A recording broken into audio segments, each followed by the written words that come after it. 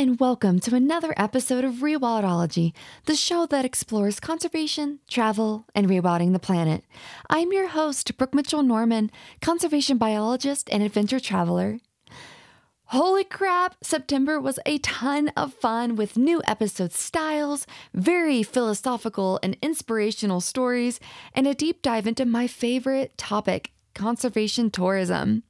In case you missed an episode or were on the fence about listening to the full thing, check out these clips from each episode to see if you might want to go back and listen to the thing in its entirety. Also, just in case you missed the announcement, our Rhino t-shirt campaign is still running. Check out the specially designed Rhino t-shirts in the Rewildology swag store and purchase your favorite t-shirt or hoodie to support the Katie Adamson Conservation Fund's Black Rhino work in Tanzania. All right, let's dive in. First, in September, we met three incredible scientists, Dina Spatz, PhD, Nick Holmes, PhD, and David Will, that just released an exciting foundational paper that could change the way we restore our islands. And you started to drop a little hint about what is actually going on with our islands. And I know that all three of you have seen this firsthand, but could you, maybe for someone who might not know exactly what's going on, or I'm not an island expert by any means, most of what I've studied has been on actual landscapes on a terrestrial land. So could you maybe give us more information? Why are our islands having such a hard time? Wow. Well, let's start with a little bit of ecology, life history, natural history. And so islands are remote places. You think about Hawaii, think about French Polynesia, think about the Azores. These are places that are quite remote. And as a consequence of that, the natural history, the evolution of species in these places has been very different. There's a remarkably high endemism on islands. And when you look at plant endemism and you look at vertebrate endemism, the richness on islands is about 10 times greater than what you see on the mainland. Wow. And it's because of that, these evolutionary processes where ancestors or something has come and brought a founding population, where whether it's a seed or whether it's a bird, and it's allowed new species, they take hold, and it allows new species to evolve and adapt and radiate. And some classic examples are, of course, the Galapagos with finches, but also if you go to Hawaii, for example, there were 50 Hawaiian honeycreepers. A honeycreeper is a small bird that they've evolved in this beautiful marriage with plants, where they pollinate different plants, and their bills and their beaks have evolved to the shapes of the flowers, lobeliads and things like this. They all evolved from a single species ancestor, probably a Cardoine finch, that somehow got there, maybe by storm or maybe by strong winds. Some event allowed it to get there and to take hold. And then this radiation occurs. And now we have species that occur nowhere else in the world. And the other part that happens with islands, if you think about this, it kind of makes sense. If you go to a place like New Zealand, for example, there are no native land mammals. The exceptions are bats, and of course bats can fly, and seals, excellent swimmers. So you can see how they got to places like this. And so when you go to a lot of islands, there's an absence of mammalian life history. And that's exactly what happened in New Zealand, in Hawaii, in many archipelagos around the world. And so it's the absence of these mammals and some of the traits, so predators, for example. Herbivory was taken over by birds. So when you go to Hawaii, there used to be 6 ducks and geese, and they serve the roles of lots of other mammals that you see on the mainland. They move soil, they transport seeds, they do all these kinds of things, but they're birds. They're not mammals. There were no bobcats, mountain lions. There were no birds of prey for many of these places. And so when these mammals arrived, and that was inevitable when these mammals arrived, so cast yourself back to the times of ancient sailing ships and the British and the French and the Spaniards. They're expanding their range, they're exploring new worlds, they're doing things. With them, they brought unintentional and deliberate visitors to the islands. Rats were amongst some of the first to think about. Rats are estimated to be on about 80% of the world's archipelagos. Wow. when rats arrived and when goats arrived, goats were often a deliberate introduction. Think of goats are often thought of as like an insurance strategy. If I get shipwrecked, there's a goat. I can eat it, I can milk it, if I'm crafty, I can make myself a lovely cardigan or something like that. Goats are an insurance strategy. Lots of plants, equivalent things. When you look around the Pacific, you'll see a lot of Cook and Norfolk pines. They were actually insurance masts in case the wooden ships lost a mast at sea.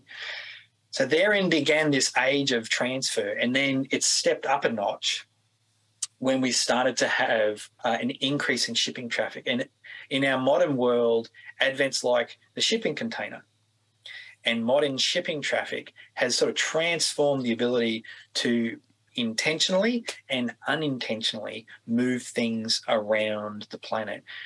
Ants today, for example, so fire ants, crazy ants, there's a number of tramp ants that are particularly damaging, not just to plants and animals, but also to humans and our livelihoods, agriculture and things like this. And so invasives have been one of the driving factors of declines, extinctions, extirpation. So extirpation is to lose a population from an island, but it's not yet extinct. That has been a major feature of islands. And so it's no surprise that when you look at extinction rates and endangerment rates, islands are only about 5% of our total landmass on the planet. So you take all the islands, put them in a bucket. In that bucket, about 5% are islands. That 5% has been home to about between 60 and 80% of our world's extinctions today. So since about the 1500s. So think about that age of sailing and things like this. And when we look at our IUCN Red List, sort of the global yardstick of what's closest to extinction, about 40% of our most threatened species are on islands. So 5% of the land, but all of this extinction and endangerment, there's a much higher rate of extinction and endangerment on islands. And it's because of this endemism. Our 6 geese out on Hawaii, there's only one left, the nene. Wow. And the nene is beautiful because it's kind of it's a lazy Canadian goose that came to Hawaii and then a part of that population that never went back and just evolved into what it is today. It's a lovely metaphor. And this, no offense to Canadians, I have Canadian heritage. But we lost these geese, and we lost all sorts of really remarkable and rare endemic plants and animals all around the world because of these introductions. They could not compete with these new species that arrived because they evolved in the absence of them. They had no instinct or physiological response that allowed them to either fight or flight. They just sat there, and that's how we lost them. And so that rarity led to an increased vulnerability when these invasive species arrived. That's a long-winded answer, but there's some things. Next, we sat down with John Linnell, PhD, and had a very philosophical and moving conversation about what it means to coexist with large carnivores. So I think the next natural question that I would love to ask you is, you've written a lot about coexistence, and this is a relatively new term to the field of conservation. So to you, what is coexistence in your eyes from your definition, and do you actually think it's possible to reach? I guess we have to take a little step back, first of all, because the coexistence kind of discourse, it grew out of the conflict discourse. And conflicts are like the first thing that kind of come to mind when you start talking about kind of predator conservation, especially like in human-dominated landscapes, right? And I guess we used a huge amount of time in the 90s and the early 2000s trying to get to grips with kind of human-wildlife conflicts. You know, like the early work was connected very much kind of focusing on the proximate, the tactile things, like, for example, wolves who kill sheep, right? And all the efforts of, how do you modify livestock husbandry to prevent this? You had the same issue, say, with bears and garbage. How do you keep the bears out of the garbage bins? How do you stop the bears destroying beehives? All these type of things. And then this work kind of led, I think, to a deeper insight into the importance of social conflicts, where even in the absence of an economic conflict, you still have this sort of opposition of kind of rural areas against the return of large predators. So part of that may be based around fear, and certainly like a wolf or a bear, they are kind of potentially dangerous, right? They're big predators with teeth. They kill much bigger things for a living, and humans are actually pretty wimpy things. We don't really have much to stand up with.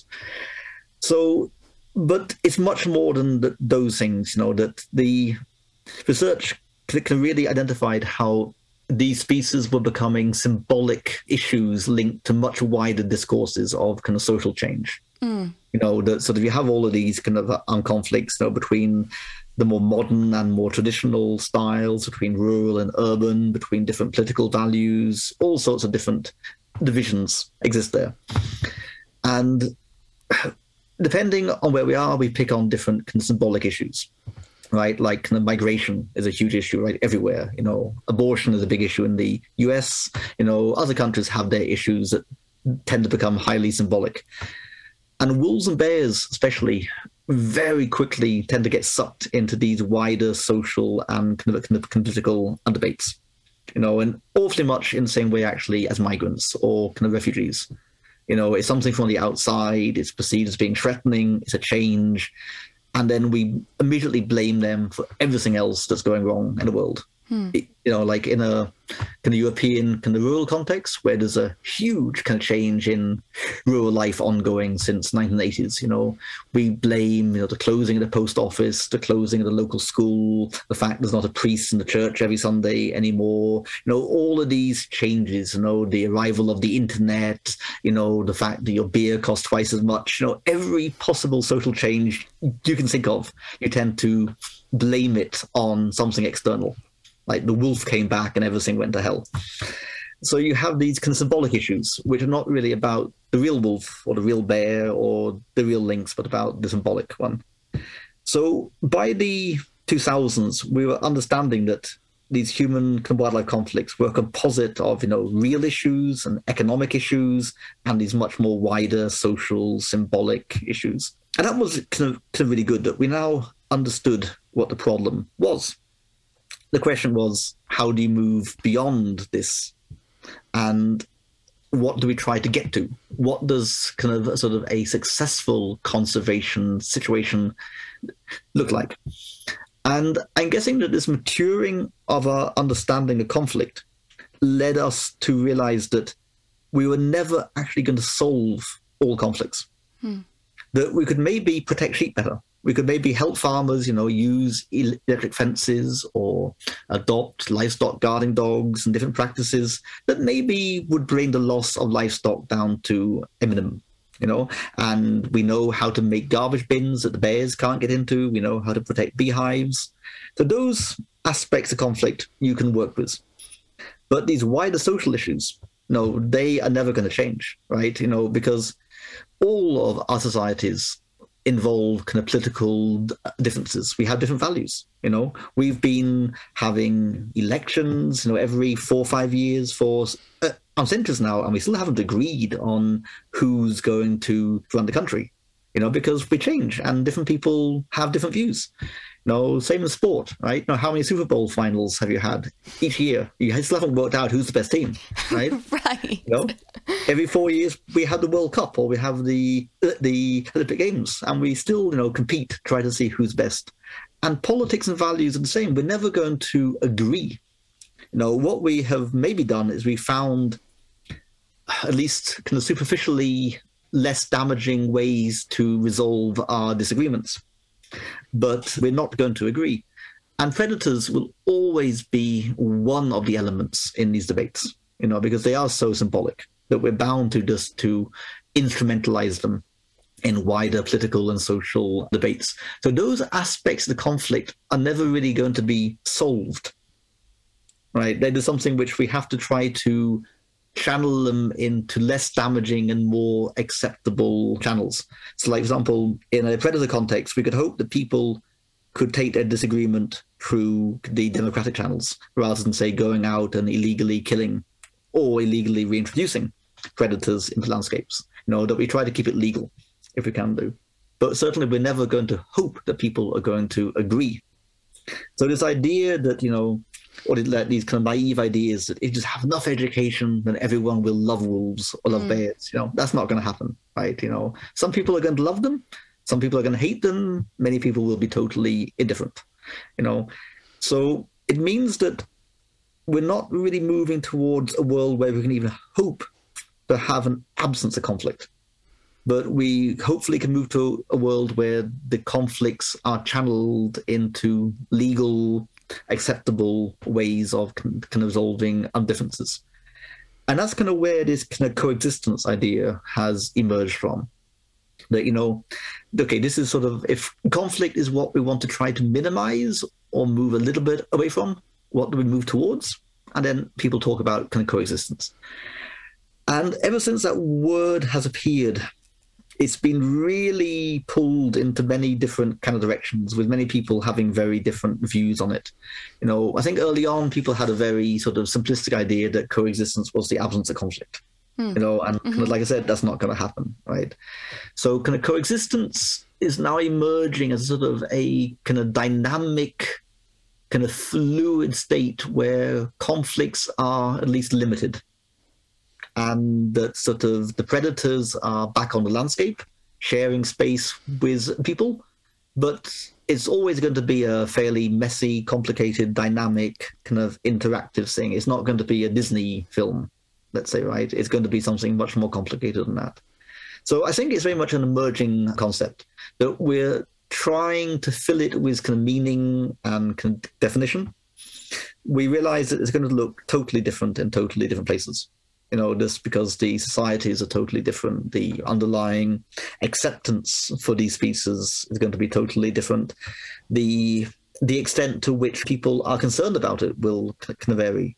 You often see in countries which have real issues going on, like real issues of poverty and kind of armed conflict and human rights issues. For them, large predators simply become unimportant. They have much more important things to focus on. In countries which are peaceful and doing well, then these species often become much more important because we don't have anything else to actually focus on. But also you have incredibly different kind of religious and cultural backgrounds. I worked kind of quite a bit in India, and it's totally baffling to understand the level of tolerance and acceptance people have live in the very close kind of proximity to very dangerous species like tigers, lions, sloth bears, elephants, and like to put that into like a European context, we simply shake our heads and say, how can you live so close to these dangerous things? And they just look back and say, well, that's how it is, or the elephants are gods, you can't kill God. Can't kill Ganesh. Yeah. So so this also, I think, has made the whole coexistence concept very difficult to understand because it looks so different in so different places. And it is literally, I think, a work in progress, because if you look back through history, we've never really tried it before. We've had one goal through history, which has been largely extermination, like not total, not everywhere, but that has been the main goal. And we were really good at achieving that goal. And now for the last maybe 50 years, we've moved over to this new goal of kind of coexistence. And we really are very fresh at working out how that looks. So I think this really much is a work in progress. 3rd in September, I took us through the field of conservation tourism, what it is, what it isn't, and how it can be used to better the planet. Next is probably a question that you might Google online or may have considered yourself, and that is conservation travel good for the planet? I'm obviously super biased, but with good reason to say that yes, conservation travel is good for the planet. It's easy for me to talk to you about conservation travel in like a philosophical, moral sense, but what does the scientific community say about the field? Oh yes, let's get into the literature. So first, let's return to Ralph Buckley's book, Conservation Tourism, and he explains the significance of the field for conservation so well. So he says, quote, Biodiversity is important not only in its own right, but as a key foundation and fundamental underpinning of human economic activity and indeed survival, the biological basis of human civilizations. Biodiversity is under threat globally, with the global economic cost of biodiversity losses estimated at US 1.35 to 3.1 trillion annually. And by the way, that stat was from 2010, so it's probably significantly more now. Continuing, global conservation efforts to date have had inadequate funding and political support, and consequently limited success. He continues, in a different but overlapping set of areas, income from commercial private sector tourism enterprises can provide another and sometimes more targeted incentive. This success depends, however, on natural attractions for tourism and on the broad-scale operational patterns of the global tourism industry. Conservation tourism aims explicitly to take advantage of this approach, and this is why it is significant. Additionally, I found this amazing review called Ecotourism for Conservation, with the first author being Amanda L. Stronza, published very recently in 2019, which looked at 30 years of ecotourism research and synthesized it all in this paper. These were the top benefits that Stronza found. 1. Support for wildlife and protected areas. The study Stronza reviewed found that ecotourism, quote, shows evidence of increased capacity for conservation within protected areas and increased support for conserving among local population, provides conservation benefit that outweighed its impacts by increasing survivorship of highly threatened species, and helps protect nature on a landscape scale. For example, in Costa Rica, ecotourism, quote, contributes not only to reduction in land degradation, but also to net reforestation in several independent cases, end quote. 2. Diversified livelihoods. This one is pretty straightforward to understand. Essentially, those that live near protected areas and work in ecotourism benefit tremendously. This is because, short of a global pandemic, we're just going to brush that under the rug real fast, tourism jobs are more sustainable than extractive industries like mining, logging, and farming. Also, the more something means to you, the more you'll care about it. Many local communities that benefit the most from ecotourism become fierce defenders of their natural resources. 3. Environmental interpretation and ethics. This benefit hits on the transformation people usually experience when they participate in conservation travel. Scientists have shown that proper messaging and knowledgeable guiding can and does influence tourists to change their behavior for the better of the planet. And I've seen this personally a lot in my career. So when I worked at Natural Habitat Adventures, they were the exclusive travel partner of WWF, the World Wildlife Fund.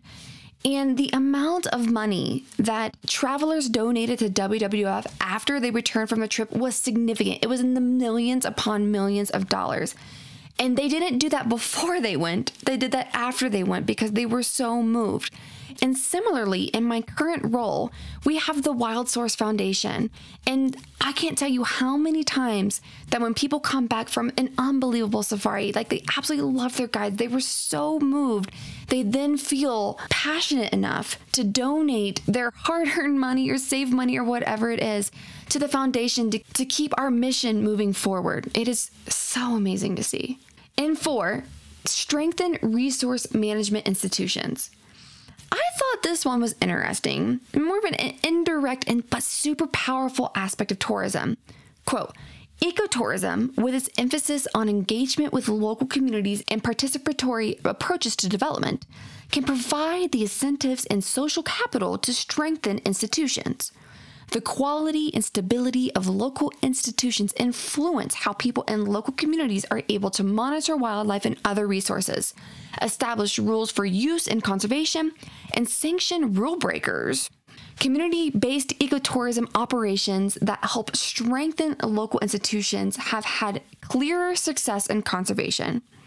Conversely, ecotourism operations with little attention to local governance have had less success in conservation, end quote.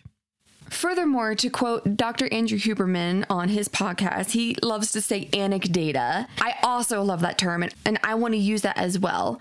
So in several destinations that I've been to, I've had to remind myself to accept the seemingly excessive amounts of help that I was offered everywhere I went. Why? Because hospitality was the only opportunity many of the employees had, and if I refused their help, then I was potentially jeopardizing their livelihood. And so I let people carry my small bags. I am super against checked bags because I do not want to lose my bag. So I have such little stuff when I travel.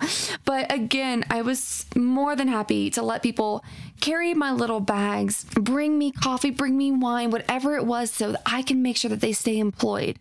I'm more than capable of doing these things on my own. And even sometimes it would make me feel slightly uncomfortable to be so well taken care of. But I know it's better for the community living beside the wildlife that I'm there to visit. For the 4th episode of the month, we had a very inspirational conversation with Mark Butcher, aka Butch, the founder of Mvelo Safari Lodges and the man that helped to reintroduce southern white rhinos back to the Hwange ecosystem on community lands. And to extend that, you've just perfectly set up now this new project, because now that the local communities are so involved and care so much about their wildlife, it just makes sense that you partner with them for rhinos.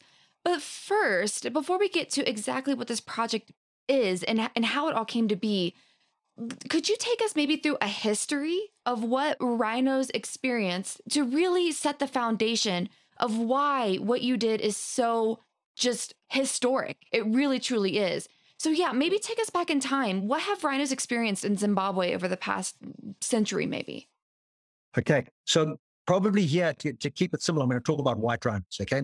And obviously we've got the two species here, the black rhino and the white rhino. And they're both gray, incidentally, but anyway, that's another story. But white rhinos were wiped out in our country at the turn of the 1900s, right around 1900, 1902. There's always a lot of debate about when the last white rhino was killed in our country. And at the same time, all over Southern Africa, the southern white rhino, different to northern white rhino that was in Uganda and Sudan and East Africa. The southern white rhino was in serious trouble. And in fact, by the 1920s, it was thought to be extinct. But a small, very small handful of survivors were found in the northern part of Zululand and what is called KZN today, KwaZulu-Natal. Around about 20-something were discovered, and serious intensive protection was put in place around Sosui and Mfolozi game reserves at that time. And from that relic population, it's an incredible conservation success story driven by a number of conservation heroes, including Ian Player. But that population eventually was, at its height, was around 20,000. So from 20 to 20,000 was fantastic. But what happened when I was a youngster in the late 60s and early 70s was the guys in Zululand had done such a great job with looking after their rhino. They now started to repopulate the rest of Southern Africa with their rhino. And in particular, large numbers went to Kruger. And that's where the largest population still is today, is in Kruger National Park. But the first white rhinos came back to our country, I believe in like 1970 or 1972. And they went to Matobo National Park. Quite soon afterwards, they were reintroduced into Hwange. And it was very exciting. In the mid 1970s, I was still a kid.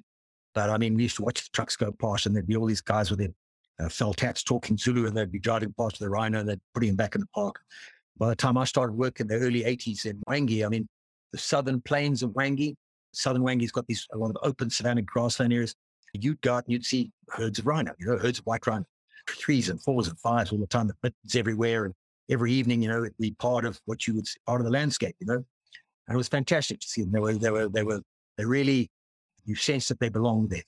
And the reality was also back at that time is the park didn't have a fence. And they often used to wander out, and they would be amongst, and they'd wander into the common lands. And I never saw them raiding crops or anything like that. It may have happened. I don't ever remember it happening. But I remember watching local community members from where we work today, herding their cattle and stuff. There'd be white rhinos like trees over there, and kind of look at the rhino. How cool is that, But anyway, what happened is that through the 1980s, there was this onslaught through East Africa and then up to countries down north on the rhino population. And by the time those rhino populations were so severely decimated, we suddenly had this onslaught hit us. And it was in the late 80s and early 90s, and we were completely unprepared.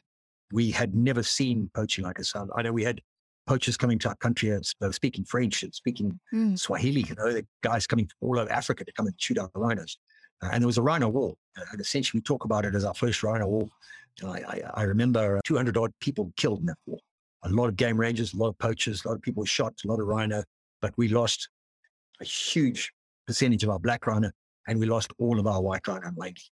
And we were just absolutely mortified, So I believe the last white rhino was killed in the early 2000s, actually not far from where our rhino sanctuary is today, like an hour's walk.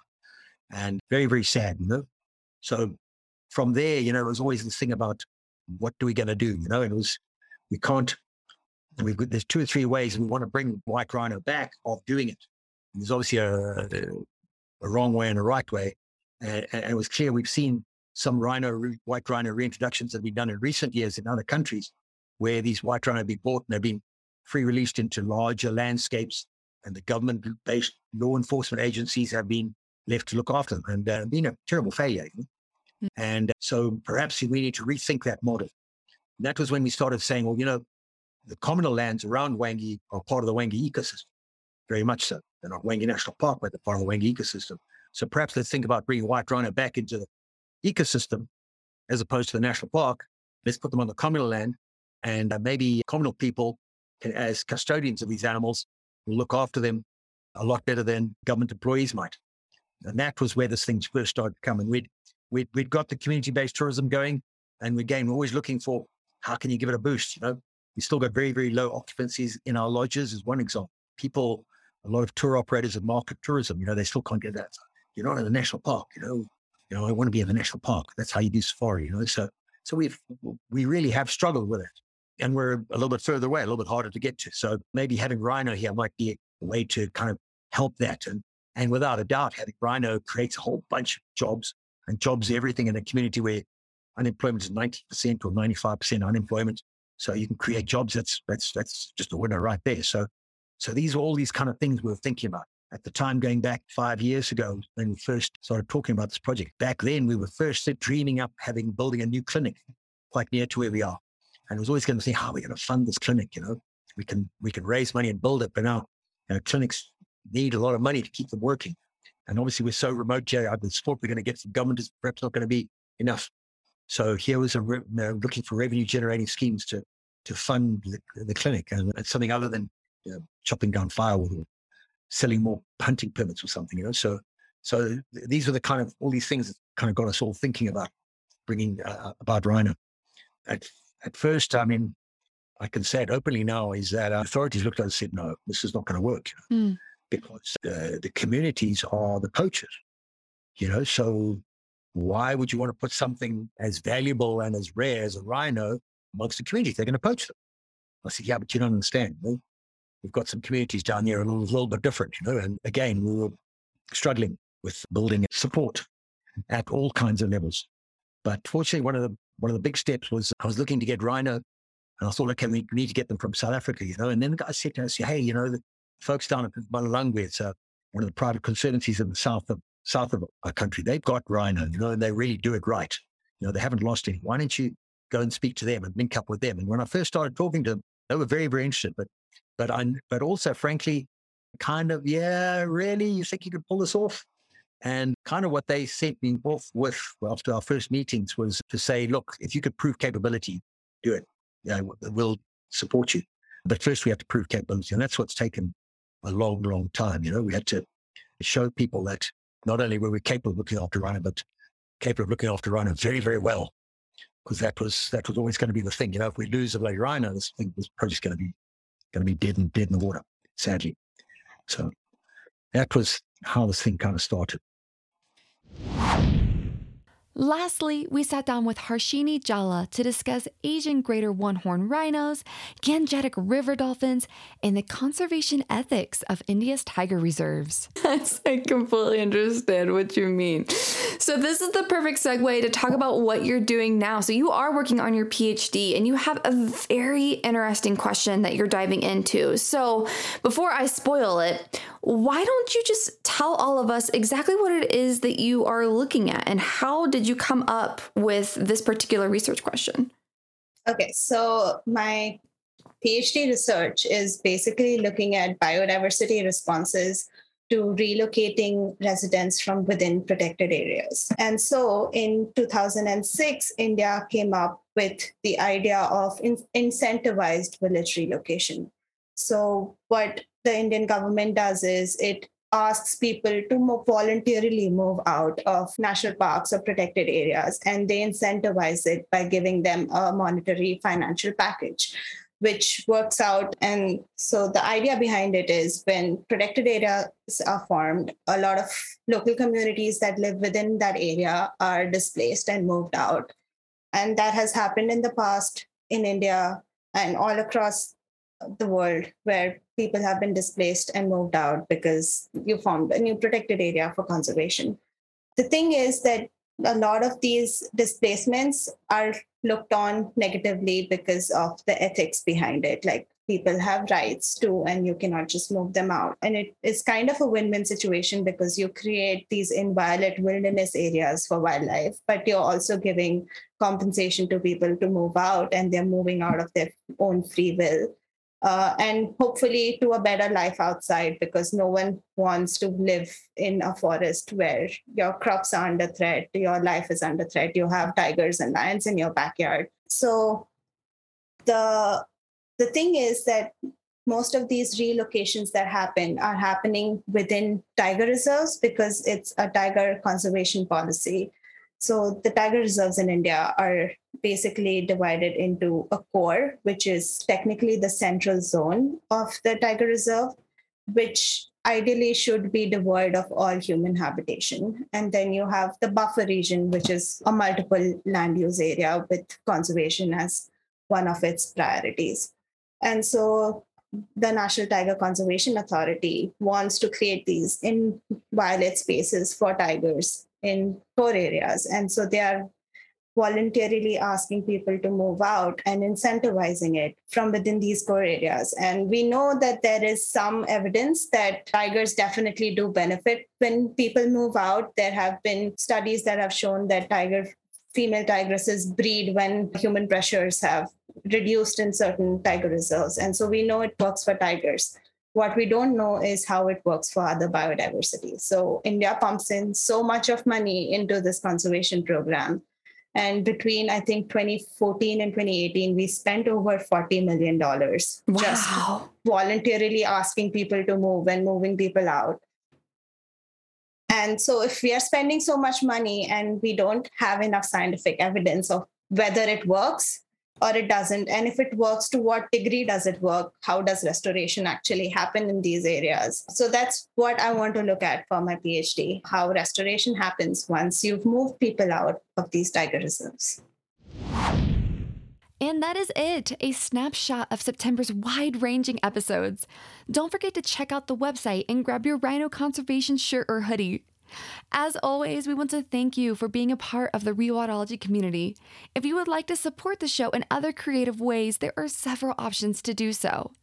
Zero-cost ways to support the show include subscribing to the podcast on your favorite streaming app, leaving a rating and review to boost the algorithm, which will present the podcast to more listeners, signing up for the weekly Rewildology newsletter at rewildology.com, subscribing to the YouTube channel, and following the show on your favorite social media app. If you'd like to financially support the show and help us keep these stories on the airwaves, consider making a monetary donation at the website or purchase a piece of swag to show off your Rewildology love. At least 10% of proceeds from this podcast will be donated to our conservation partners. I'd also like to extend a special thanks to Heather Valley, the show's audio and video producer, for making the show sound and look awesome, and Focusrite for powering the podcast sound. If you'd like to see the Focusrite gear we use to record the show, head on over to rewildology.com and check out Nature Podcasting under the Resources tab. Until next time, friends, together we will rewild the planet. Hey, thanks again for listening to this episode of Rewildology. If you like what you heard, hit that subscribe button to never miss a future episode. Do you have a cool environmental organization, travel, story, or research that you'd like to share? Let me know at rewildology.com. Until next time, friends, together we will rewild the planet.